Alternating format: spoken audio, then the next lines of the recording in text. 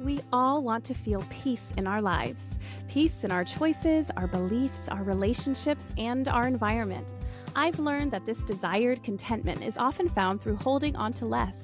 When we pare down what we own, what we consume, and what we value, we're left with what's intentional, a personalized curation of what is important and true and useful to us.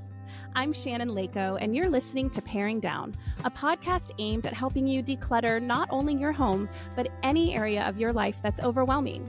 Here, we're having interesting and honest conversations about the physical and mental clutter that drowns out what truly matters to each of us.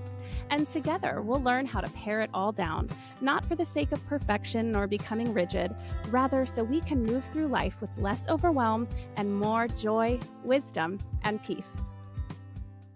You're here! It's the very first episode of the Paring Down podcast. I am so grateful that you decided to tune in today. Thank you so much. I've been having so much fun rolling out this podcast slowly but surely via my Instagram account at Paring Down Podcast. All the fun reels and just the support from this community has been truly incredible. It makes my heart sing. All right. See, I'm already embarrassing. Why did anyone give me a microphone? Actually, no one gave it to me. I gave it to myself, people. But here we are. Thank you so much again for tuning in.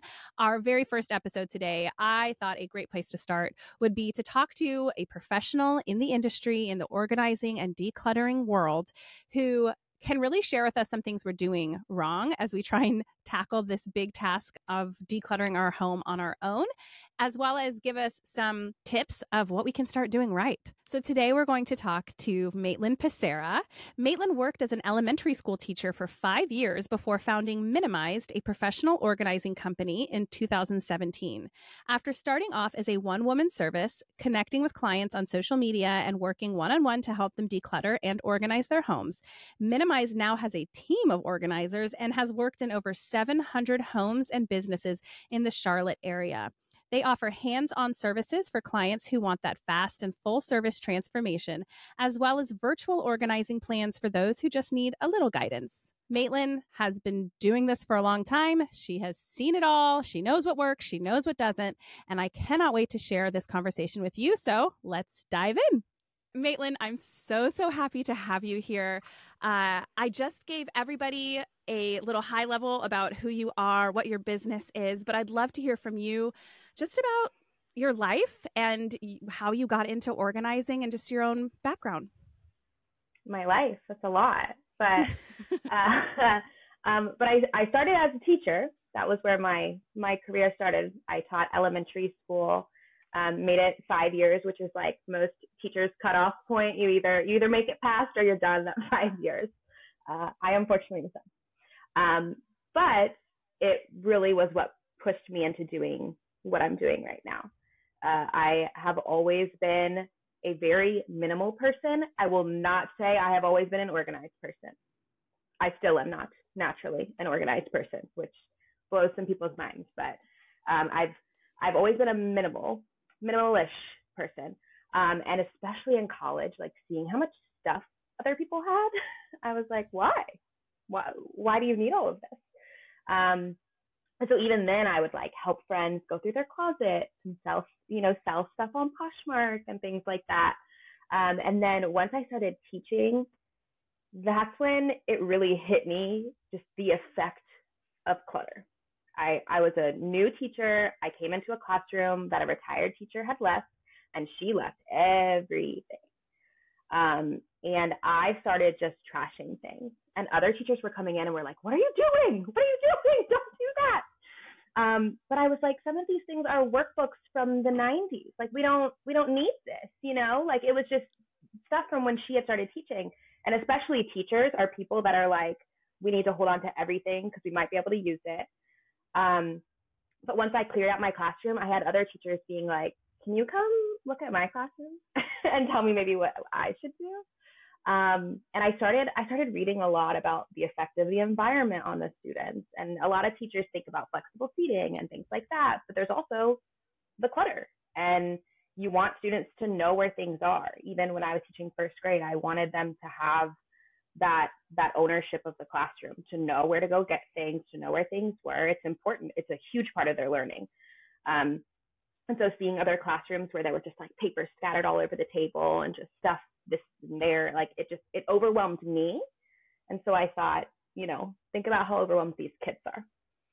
And that's what kind of pushed me over into thinking about the mental health side of, or staying organized in general. Like I said, I've always been pretty minimal, but I have not always been very organized. And I am someone who, while I haven't been diagnosed with depression or anything, I fall into pits.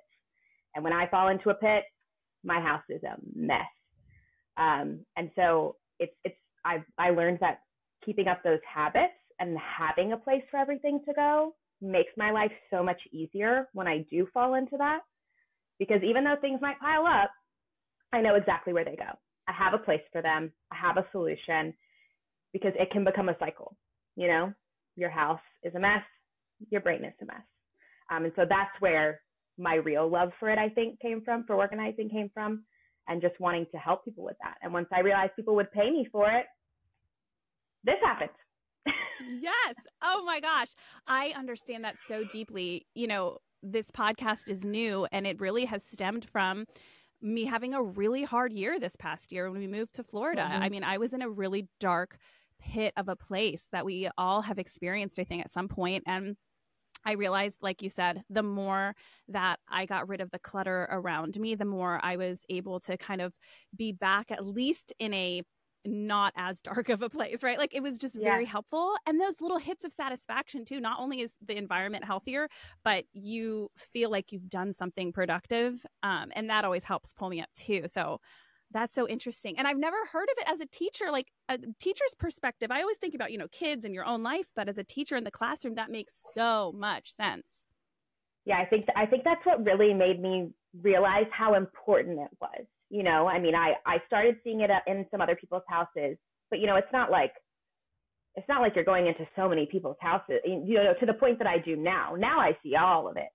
But, in your everyday life, you go to a friend's house here and there, you're not seeing inside their cabinets, you're not seeing inside their closets, you're not seeing how they live. And so I think going into other teachers' classrooms was kind of opening that door, because teachers essentially live in their class most of the time. Oh, I know. I have a lot of teacher friends, and it's hard too for teachers, like you said, because a lot of times they want to hold on to supplies because that's something you guys have to spend your own money on. And I can totally see that being a pitfall. Yeah. So tell us, you just said you go into other people's homes, but tell me more about how you started your very own business and it's thriving, and you are based in Charlotte or Raleigh? In Charlotte. Charlotte. Okay. So tell us more about Minimized. It, honestly, the way that I started, I would not recommend to other people. I jumped in. I am a risk taker. I am a let's go all in and try this out kind of person. And a lot of that was that back in 2016, going to 2017, I was in a long-term relationship. He was moving to Charlotte. We were living in Richmond at the time. He had to move to Charlotte, and so we decided I would go with him. And my original plan was to continue teaching, even though I was really struggling. I was teaching in Title I schools. I was tired. And he was the one who kind of said to me, why don't you try this? Like, just try. We're moving, fresh start, see what you can do. And so since I had that support from him, which I am forever grateful for, even though we are not together anymore, like that was a huge part of my life. I had that support. I started building a website. I started doing research on starting a business. I joined a group of organizers online, which was a huge help for me. Shout out to Inspired Organizer. It was just nice to connect with other people who were already doing this, and it was kind of a newer thing at the time. Really, there weren't many people organizing, and so I started that way. And then once we moved here, I just started getting all my feelers out. I started meeting real estate agents. I started meeting closet designers. I started going to networking meetings. I would connect with people on Instagram, and started joining, those sites like Thumbtack and the simple things. Especially when I was starting off, it was things that I could do for free, just to put myself out there. And then building up that content that was that was necessary at the beginning, because people want to see what you can do. They want to see the before and afters. And I went into it with the mindset of like, I'm gonna see if I can get into some people's houses and help them. And if this doesn't work out, I'll go substitute, I'll go back teaching, I'll figure it out. But I just kept getting jobs. And so I just kept going. And then by the time, I don't know the exact date, I want to say like later in 2018, so a little over a year into it, I had someone reach out asking if I was hiring. And at that point, I had been doing it all alone. And so she came on and started helping me. And at that point, I was like, why have I been doing this by myself?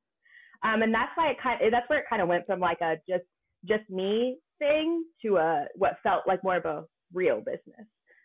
Bringing other people in to do more of the organizing. So now we have a team here who does the organizing. I haven't mentioned having my daughter, but I had my daughter in 2020. And so since then I have done the administrative side. I do some consults here and there, but they do the organizing now. So it's been a big shift since then. Wow, that is a huge shift. Do you miss getting in the houses, or were you kind of ready for a break of the grind? I miss getting in the houses a lot. It was a great workout. Oh, I bet. I'm home all the time now. I like put on baby weight and I put on not organizing weight. Because, just moving things around all day, it's fun, and like, even when it's not your house, that feeling that you get, like when you reorganize the space in your house, it's the same in somebody else's house.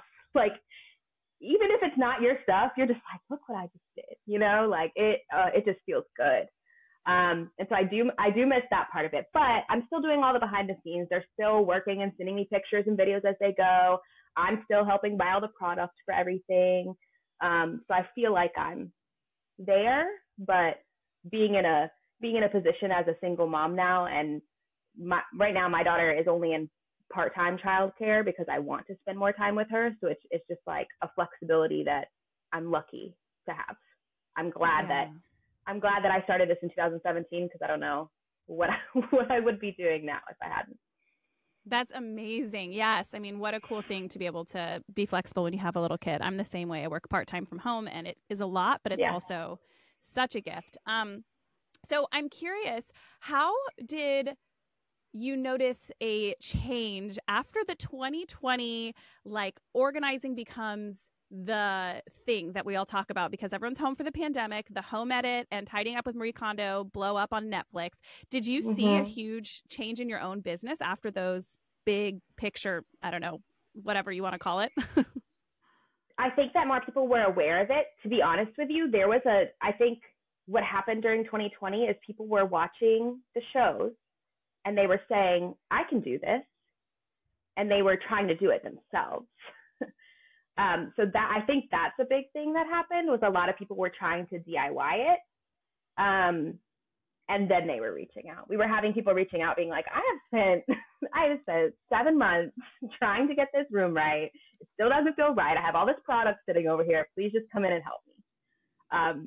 So that happened a lot, was people that were just like, I thought I could do this by myself, but I can't. And that's how I just started organizing to a lot of people. It's like one of those things that you think you can do, which some people can. I mean, you can organize your own home, but it's just like you can change your own oil, you can put up your own wallpaper, but like, do you really want to do that? Or do you want to hire someone who knows what they're doing, That's such a good point. That is such a great way to put it. Yeah. And I'm just imagining people in their closets, like they took everything out like Marie Kondo tells them to, and they're just sitting under a pile of clothes being like, what have I done? Where do I go from here?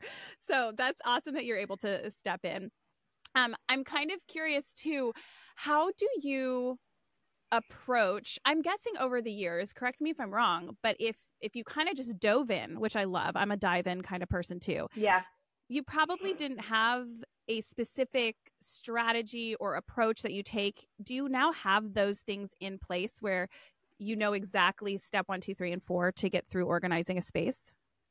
Yes. I think that when I started, I had a general idea of it just from, working through my own spaces and working through other people's spaces. But organizing is just one of those things that everyone does a little differently.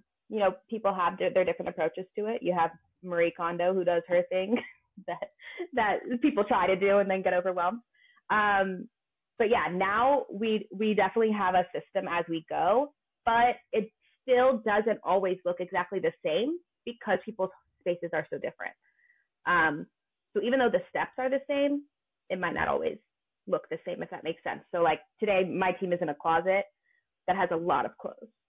And so they actually started on Tuesday, just gathering all the clothes from around the house and sorting everything. Some homes we may come in and just pull the clothes out, sort, and that's a quick step. But for some people, that might take a whole day, So while it's the same steps, the whole process might look a little bit different for different people. Okay. And so I'm curious, I don't know if this is like chefs that have secret recipes. Are you able to tell me what your kind of basic steps are, or is that something you keep to yourself? Oh, no, it's not a secret. No, it's not a secret. The first step is always just knowing what you have. I think the mistake that a lot of people make when they do it themselves is, what product can I buy to fix this? That's what they want to do first. But the first step is knowing what you have, how much you have, and that will help you get to the next step. So first, we always come in, pull everything out, categorize, sort, and that's where it looks a little different sometimes too. We love color coding and making it all pretty. Some clients are like, nah, I don't want that. I don't need that. But we do all the categorizing, and then that's when we just space plan. So we do not. There are few occasions where we go and measure before and buy some product. That's more when there's not a lot of stuff in the space, or we're like moving things into a space. But for the most part, we always go through everything before we do any measurements or space planning or figuring out what products we need, because we want to know exactly what our clients have and what solutions they need. And we talk to them about how they use it. How often are you wearing these types of clothes if it's in a closet or in a pantry? What things are you grabbing for lunches every single day? What things are you not touching as much? And so that kind of goes into the space planning part. That's when we go through and measure, get all the measurements, get all the pictures, take notes of what they have. And then it's the actually purchasing the supplies, going in and styling everything. I've seen some people that will go and like place product first into a space and be like, oh, that looks nice, and then put everything in. We don't take that approach. I think we still keep that stylized ideal in mind, but I just don't like placing products first. I think you want to know that it's going to fit everything you have before you start trying to make it look pretty. Yes. So we definitely keep the style in mind, but it's more of a simple, let's keep it looking a little symmetrical or things like that. Because that's something that I've learned through doing this. I'm not a decorator, as you can tell by my blank walls. I don't care for it. But I've learned how important the physical clutter, how important not having physical clutter is. And that stylizing sometimes can help just bring that visual clutter down to make it feel more calm. Yeah. So you're letting the clothes and their needs do the talking and let the product follow Right. that, instead of creating the boundary of the product before the clothes. That makes a lot of sense to me. And I'm curious, what it's like and what your role is when it comes to helping clients declutter, because obviously organizing is one side of it. But as you've mentioned, decluttering and minimizing what you have is a huge piece of the puzzle at the beginning. So when you come into someone's space, obviously you can't really declutter for them, because they are the ones that know what they wear, what they like, what's important to them. What is your role there? How do you, I guess, help them declutter if they have to do it themselves too? That's something that's been a big learning process over 7 years of doing this. It's just that because especially as a business, we want to take so much stress off of our clients, but like you said, that we can't do that. We cannot let go of things without them. We have that outlined in our contract. We will not get rid of any of your stuff unless you specifically say we can. And so they always have to be a little bit a part of that process. And I will just preface all of this too by saying that in 7 years, we have only had a few clients be unhappy, and it is the people that don't want to declutter. I think that some people saw the shows like Home Edit, and not as much Marie Kondo, but mostly the Home Edit show. and think that us coming in is going to magically fix the clutter without getting rid of anything. So that's a huge, huge part of the process for a lot of people. What we do is we always ask clients to kind of scan over things before we get there, just to save a little bit of time, because I take into account that they are paying us for our time, and they probably don't want to pay us to sit there and go through every single piece of clothing, which we're going to do. So we always ask them to kind of do a skim through. That's kind of like their first step. And we always hope that that eliminates a little bit of the process. Then once we do the categorizing, we'll have them come in and just look at things section by section. We try to keep it small sections, so we're not overwhelming. You know, look at all these long sleeve shirts that we have hanging right here. You seem to have a lot of black. You know, can we skim through this a little bit? And we do have a lot of clients now that aren't home when we're there, which is interesting. What we'll do for them is, depending on the amount of stuff, sometimes, or if we like need to declutter that day, sometimes we will take pictures and ask them to like X off what we can get rid of. We'll take that approach sometimes. But usually we will go through and we have our own guidelines of things to set aside. So if things, especially in closets, if things still have tags on them, we set them aside. It might be brand new, but there's a good chance you've had that for a while and haven't worn it. So if things still have tags on them, if things are damaged in any way, if things just look like they don't match the style of their overall closet. So we have those notes where we'll pull things and give them just that to look through as homework. That makes sense. But they definitely have to look through everything. We try to make it as easy as possible to like do a scan over. Yeah, exactly. Well, and that's part of the overwhelm, is people just don't know where to start. So I think it's amazing that you're able at least to give them that like starting push, and you've pulled it out. You can identify some things they might want to look at, because some people just, they know they have things they want to get rid of, but it just feels so overwhelming to start. So you get them out of the gate. We have some clients who up front are like, just tell me if I should get rid of it. Like, just be brutally honest, because some people need that. And then we have those clients who are a little bit like, and we do that. You know, if you're humming and hawing over it, probably a no.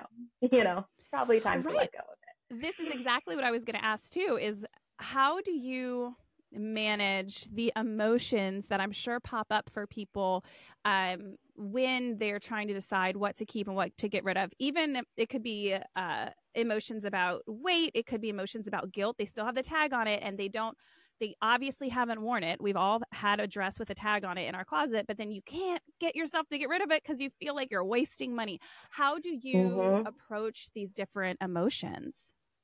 Those are definitely the two big ones. Be just like sentimental, or if family gave it to you or something like that can always be a little hard, or the wasting money. For the sentimental side of it, I am always, something that I talk to clients about a lot is that if something means a lot to us, I think it's important to be able to see that and to appreciate it. So if these things mean a lot to you, but they're in a box in your attic, or they're in a box taking up space in a closet where something else could go, you know, how much is that doing for you? And so that's a discussion that I have with clients a lot, but it's a process. And so we're always very flexible with our clients too. And we will say, you know, these items that you're unsure about, let's bin them, put them up here, and we will check in with you in a few months. If you have not missed them, let's let us go, you know? So we're never pushing to get rid of things, because it can be hard and it can be emotional. And then with the money side of it, that's something that I struggle with personally too. As a single mom and a frugal person, it's hard to let go of things when you're like, I spent good money on this.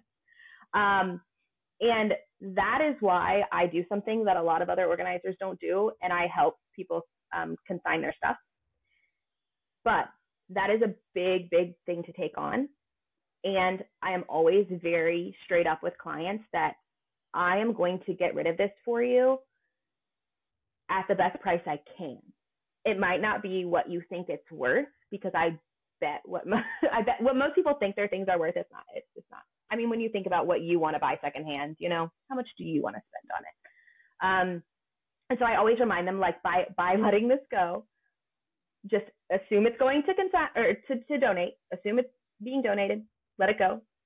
And then once I sell it, you'll get a little, oh, got a little money from that, and to not expect much from it. Because I think that's a sensitive thing for some people. And there are people that are like, well, I want to hold on to it and sell it. And then we go back in a few months and they have a pile of things they wanted to sell that haven't moved. Don't we all do that at some point? But that's when it's time to say, hey, this is taking up space in my home. I don't have the time and energy to sell this. And that's when we talk to people about accepting a little bit less. People complain about taking things to consignment stores a lot. I'm sure you've heard people be like, oh my God, I took this big bag and they gave me $5. It's a frustration a lot of people have, but I'm always reminding people, think about the time and energy you'd spend taking pictures of all these things, listing all these things, dealing with the pickups and shipping of all these things. Is it worth it? What do you want to spend your time on?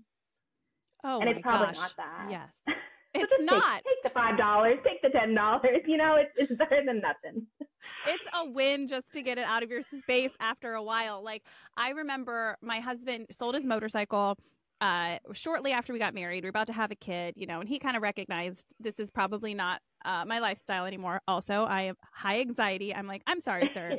There's no way I'm letting you get on a motorcycle. I mean, it's his choice at the end of the day. But long story short, he got rid of it. And he had all this fancy motorcycle gear, right? The jacket and the backpack and the fancy helmets and all of it. And my husband is a maximalist by nature. He will buy all of the things. It is a Isn't that funny how that always happens? Every couple is opposite. There's always you rarely one, right? Find people that are yeah. I know. It's been a learning curve too, like in terms of how to not disrespect him and his stuff, because I just want to throw away everything. I mean, we're talking. Yeah. He collects soy sauce packets, and at the beginning of our relationship would be mad if I threw out his soy sauce collection. Anyway, so back to the motorcycle stuff. I understood that it was worth a lot of money, and I was like, okay, we'll sell it. We got married. He sold the motorcycle 7 years ago. We just sold it 3 states later that we have taken it with us from state to state. It was sitting either in the garage or in the guest room. And it was, we're going to sell this. And finally we got here to Florida.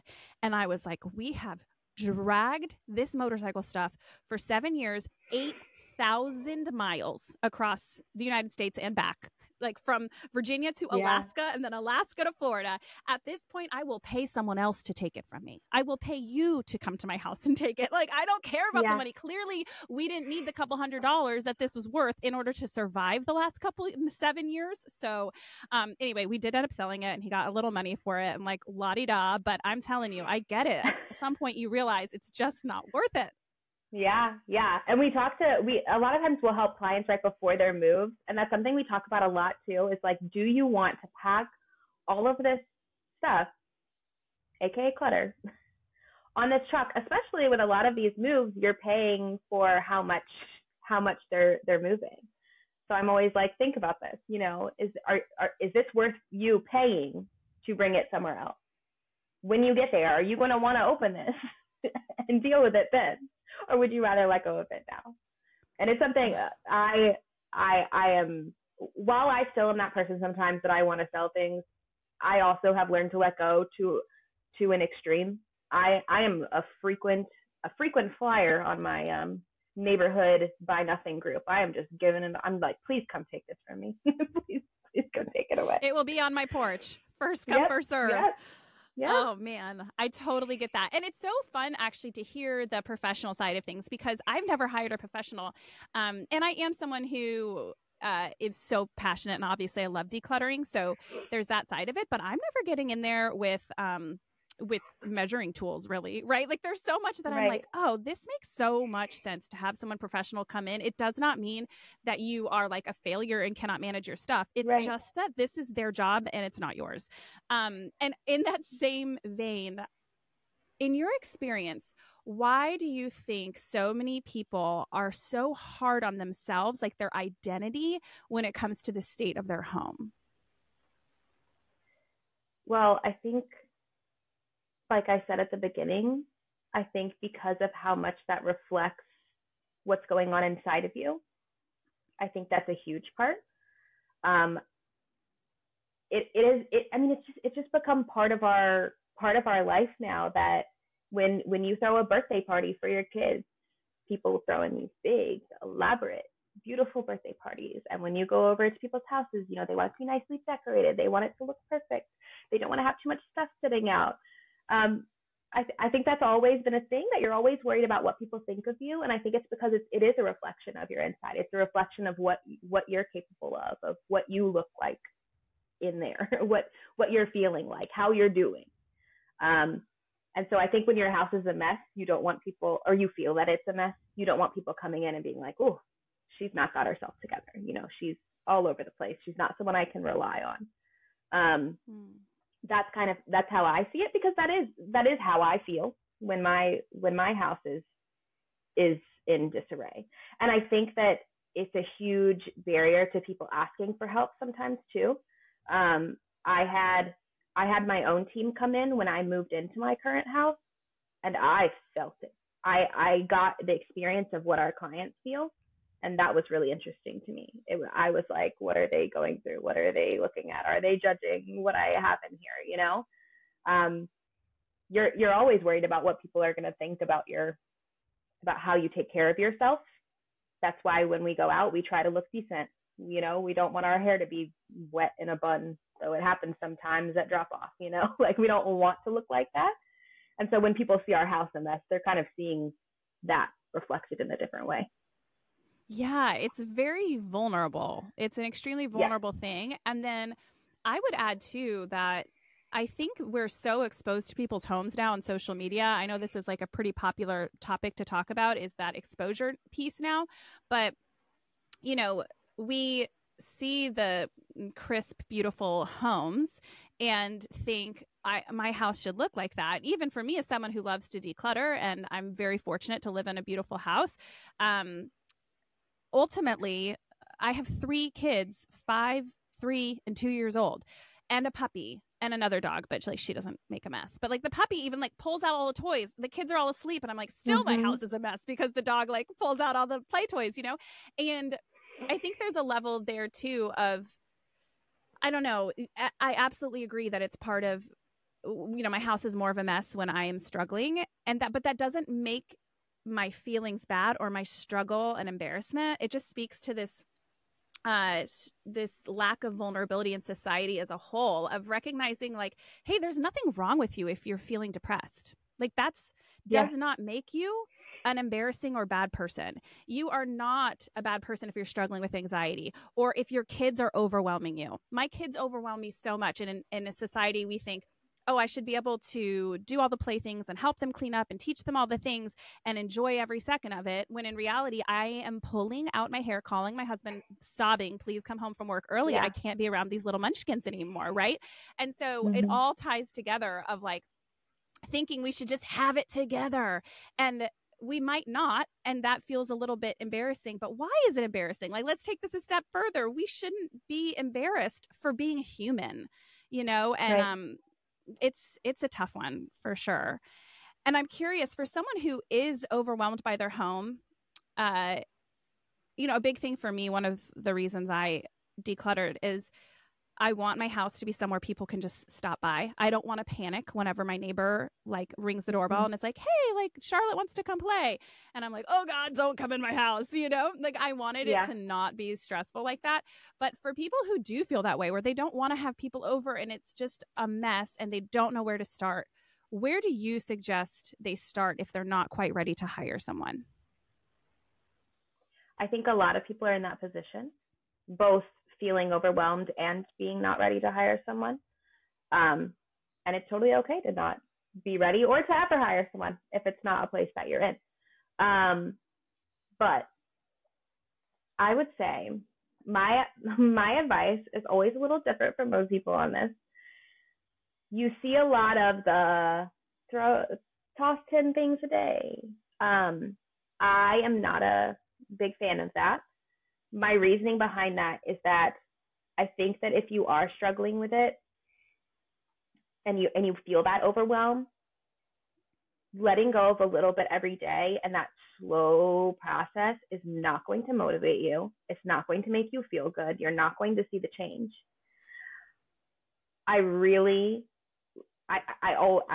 told so many people this. I always say I know that it's not the ideal solution to this, but the best solution is to set aside a lot of time, a whole weekend, a couple days. If you can, have your kids go hang out with a friend, with grandma, somewhere. If you have the children, because they're gonna cause some chaos while you're trying to do what you got to do. But the big transformation, getting rid of as much as you can at once, is what's going to make the biggest difference. And it's hard. It's hard to set up this time to do it. It's hard to physically do it. But in order to really make the change that you need, you've got to make a huge mess, and you've got to have the time to deal with it. Because if you start to make that huge mess and then you're like, oh, I only set aside 3 hours for this, you're going to have a huge mess sitting around for a bit. But once if you pick a room, and a room can take some hours and hours, if you pick one full room or one large closet to just go through, seeing that transformation and being like, wow, and take pictures, look back at that picture and being like, this is what I started with. This is where I am. Look at how good this makes me feel. It's motivation to do more. And that's what happens when some people do hire us just for one space, when they say, I'm on a budget, but I need some help and I want to see what you can do. We've had so many people say, I caught the bug. Like, I caught the bug and I want to keep going. And that doesn't necessarily mean they keep hiring us, but they keep working on their own because they want to feel that. They want to keep feeling that through their house. But yeah, the one thing a day, the 2 things a day, the 10 things a day, is just, every time I read that, I'm like, no, don't do that. I mean, yeah, it doesn't hurt anybody, but it's not going to get you anywhere, Right. I think that's probably better advice for people who have already decluttered, done the big stuff. Like for me, I am constantly kind of getting rid of a couple things a day and putting in the donation box or the trash. Yeah.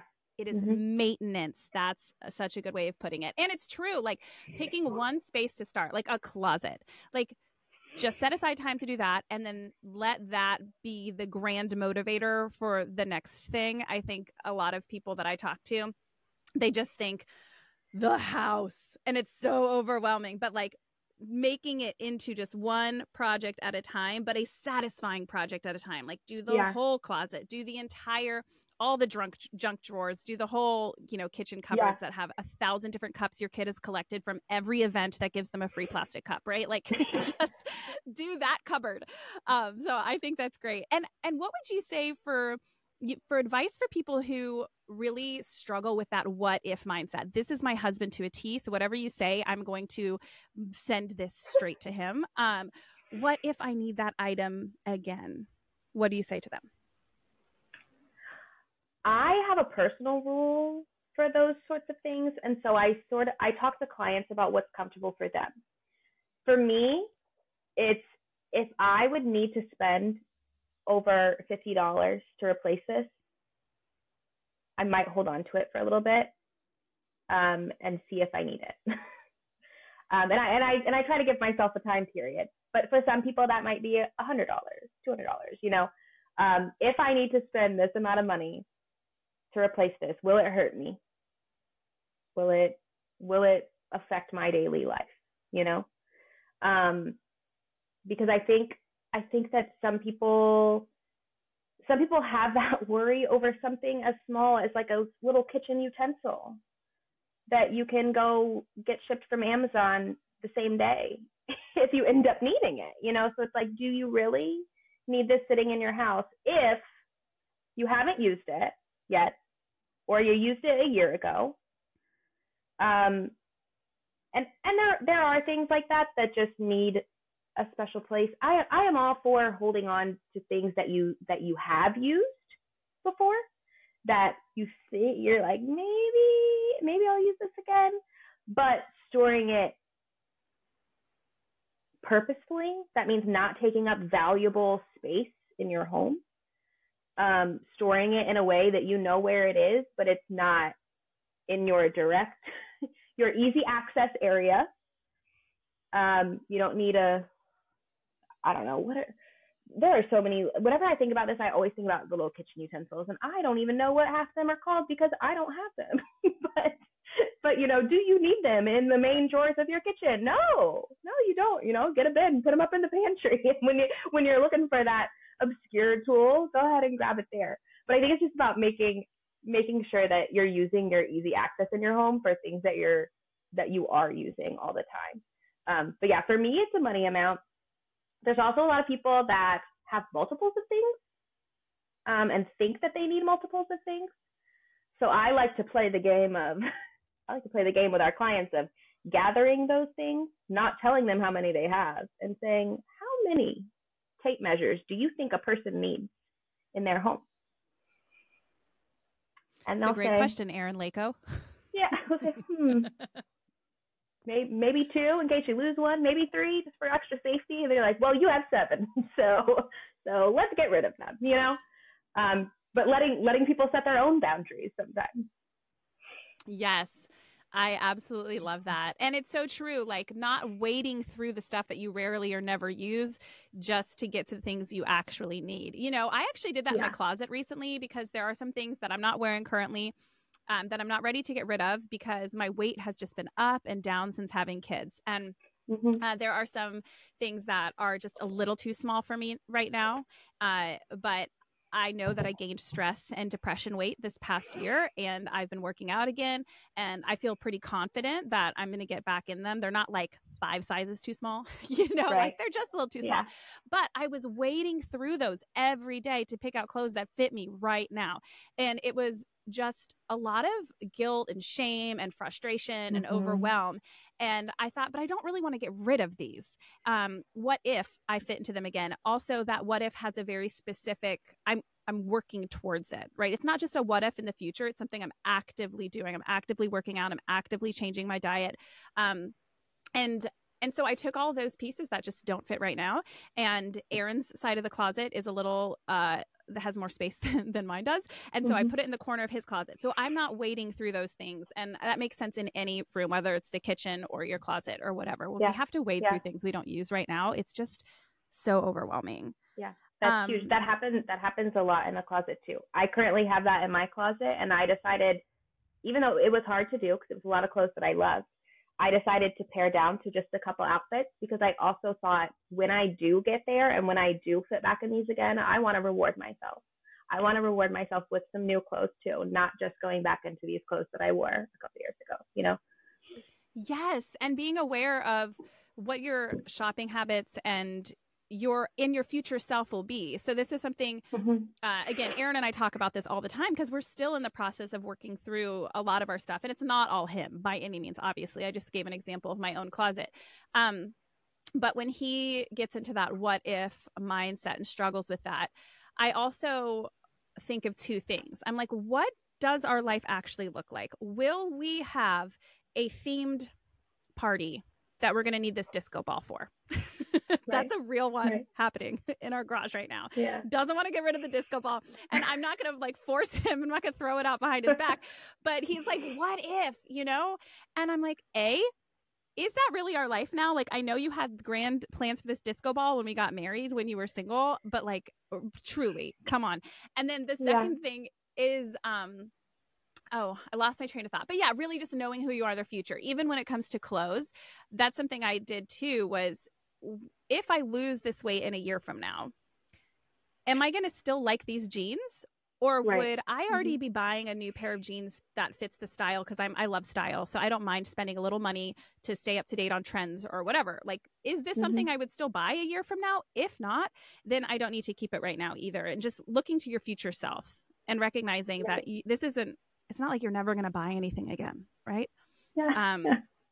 I say that to people too. And I am going to ask you about kids because I know you have a daughter, and toddlers and babies come with so much stuff. But people have asked me, well, what if my kid wants to use that when they get older? I'm like, it's not like they're never having a birthday or Christmas again. If suddenly they are really into that toy, that one specific thing, then Santa can just bring it on his sleigh and they get a brand new one, because you got to think of Christmas gifts anyway. But anyways, in that realm. So for people with kids, because I know that how old is Monroe now? She will be 3 in December, so she's on the higher end of 2. Yes. Okay. So they are peak insanity in the 2s. I have. Oh yeah. Yes. I'm wondering if it's the 3s because it's getting worse. I don't know. I've heard that, and I don't know if this is entirely true because my kids are also different. Even though I have 3, I can't speak to this. But some people say that if the 2s feel like you're dying, then 3 is going to be easier. And if 2s don't feel that insane, then you probably have it coming for 3s. Yeah, that's so. Yeah. How did you handle that influx of kid stuff as somebody who lives so minimally? It's hard. It's a learning process, especially because I mean, don't we all? But I love making her happy. And I think that's a big part of why our kids end up with so many things. 1, because we love seeing that joy when they get those things. And 2, because a lot of people have family and friends who also love to see that joy and love to give you things for your house. It's changed a little bit over time. When she was in the younger years, younger than 1, she never really had much. I was very much that mindset that like kids will play with a spoon and a water bottle over anything else, and it is so true. They want what they're not supposed to want. As she's gotten older, she loves imaginative play right now. So, we have the play store, we have the play kitchen, we had a play car, and all these things. I absolutely set boundaries for that, just like I do for any other space in my house. So with the large things, if something's going to come in, something's going to come out. And yeah, she might be upset. But I have already taught Monroe that when we let go of things, we're giving them to someone else who might not have it. And I think that teaching that young is really important, because she will go now. Just a couple months ago, I think we were in her bedroom, and I was talking about how many stuffed animals she had on her bed, and my dad randomly sent her like a bunch of like a giraffe and a lion and like all these stuffed animals that she didn't need. And I was like, you have so many. And she made a pile and she said, can we give these to another kid? And so she's already not even 3 yet and starting to do that herself. And so I think that teaching kids about donation really young is a huge helpful part of that. Because I will have discussions with her when the playroom gets a little crazy. I'll say, do you have anything that you want to give to another kid that you're done with? And there have been some big things, like when I got her little play store, I decided to get rid of the play car. We kept it inside because we don't have a yard. And so I was like, I can't have all of these things in my house. I let it go when she wasn't home, which is a tactic some people use. That I knew I had to. I knew that she wouldn't let me. And she didn't notice for like 3 weeks, and then was like, where's my car? And I was like, I don't know. And then she just never asked about it again. So sometimes you're lucky in that aspect. But yeah, I think that setting boundaries when something's coming in, something is going out. Toy rotation is ideal, but oh my gosh, do we have time for that? No. What I do is I keep the bigger toys out, and toys with a lot of small pieces are in bags or in small bins up in a closet, and she has to ask for them. So if it's a puzzle, if it's, anything that has a lot of pieces, she has to ask for it. We get it out.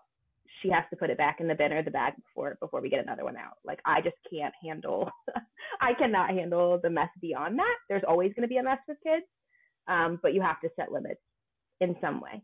And that's the way that I do it so far. Oh, that's such good advice. I think I'm going to adopt that, because we don't have a whole lot of toys, but the ones we do have a lot of pieces, because, those are great for their imaginative play and for their fine motor skills and all that. So we have Magnetiles, we have Duplos, and we have a wooden train set. Those are the 3 we have. And they have access to them. And it is the worst to clean up the playroom when they've like dumped all the toys out. And it's not a bad thing. Yeah. I tell my kids, a mess is a good sign. I say, what does a mess mean? And they say, it means we had fun, So like, I don't ever want to like make them upset about it, but I'm wondering if it does just make more sense to not have them in reach. And if they ask for it, great, you can play with it. And then we don't have all of them out at the same time with 1,000 pieces to pick up. That's really great advice. And that also helps you know when to get rid of things, especially with the younger ones, when they may not agree to do it. When you notice they haven't asked for something in a while, it makes it a lot easier to do so when they're having to ask for toys. Ooh, that's such a good point. Okay, I want to ask you 1,000 questions, but for the sake of respecting your time, we will close up with 2 questions that I ask everybody. The first is, in your own life, what is something physical or otherwise, I mean, anything you can think of that you want to pare down or are currently paring down to just make simpler, figure out the root of it, anything like that? Well, this one is a little... because I go through things very regularly, I was going to say books was something that I had an issue with recently, that I just had a lot because I love physical books and I love to read them again. So that is something that I collect a lot of, but I recently went through and was like, let's be realistic. Let's be realistic. How many of these am I going to read again? An audiobook won't hurt me. But I think the biggest thing actually for me right now, which is a little funny, is because I tell people not to do this. Oh, this is embarrassing. I tell people not to buy products, but a lot of it is because I have moved. I live in a rental and I moved from an apartment, and so a lot of the products that I had at my old apartment came here and like didn't quite fit in places. So I have a storage shed where I park, and there's just products in there that I don't use and that I don't need, and that is something that I need to let go of, because that is something that for me, I'm like, well, what if I find a way to use this? I just love organizing products. Oh man, I feel that. We kind of stopped decanting things for a couple different reasons, but I still have these like beautiful, bins where you can pour things out, and I'm having a hard time getting rid of them, even though they're not working for our family right now. Cause I'm like, what if, I get that. Yeah. And what is something, this can be as fun or as deep as you want, what is something that you look forward to in your life right now? It can be a book, an event, a holiday experience. I mean, just anything you're looking forward to. That one is easy because I used to go on cruises with my family all the time. I have been on 9 cruises in my life. We started taking a break after 2020, obviously, but my daughter has not been on one. And so I'm taking her on a cruise for her 3rd birthday.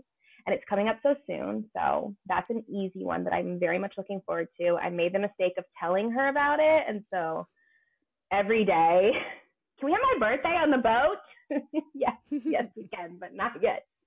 But yeah, I am very much looking forward to it. And my mom and dad are coming, which they originally were not. It was just going to be me and her, but now they're coming. We have adjoining rooms. Oh, I'm going to get a little break too, along with the birthday. Happy birthday to you. So yes.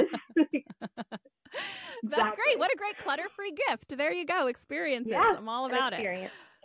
Well, Matlin, I cannot thank you enough for coming on the podcast, and it's just been a pleasure to talk to you. And again, thank you so much. Thank you. You just listened to an episode of Paring Down with me, Shannon Lako. If you enjoyed the show, it would mean the world if you can leave a review wherever you listen and share this episode with a friend.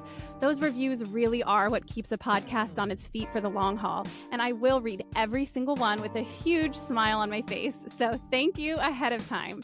If you're watching on YouTube, don't forget to hit subscribe.